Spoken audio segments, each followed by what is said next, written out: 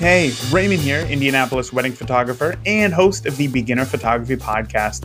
Thank you for waking up with daily photography briefing. This is Photo Thoughts Thursday.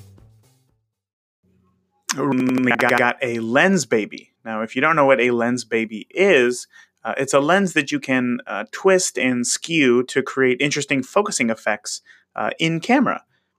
That was actually a terrible description, and I'm sorry. I highly suggest that you just Google lens baby and you will see some examples. It's a really interesting lens. And the point of it is to enhance your creativity. And I've been obsessed with learning how to make it work for me since I got it. But then I learned something about myself. I'm always chasing something new. Once I become proficient in something, I just move on. And I've always been envious of those who can take something simple and then get so good at it that they become masters. If anybody tells you that photography can't teach you anything about yourself, tell them that they're wrong. We are all on different paths in our photography journey. If you're feeling lost, I want to help with our free 14-day video course. Photography Basics for Beginners, 14 days to better photos.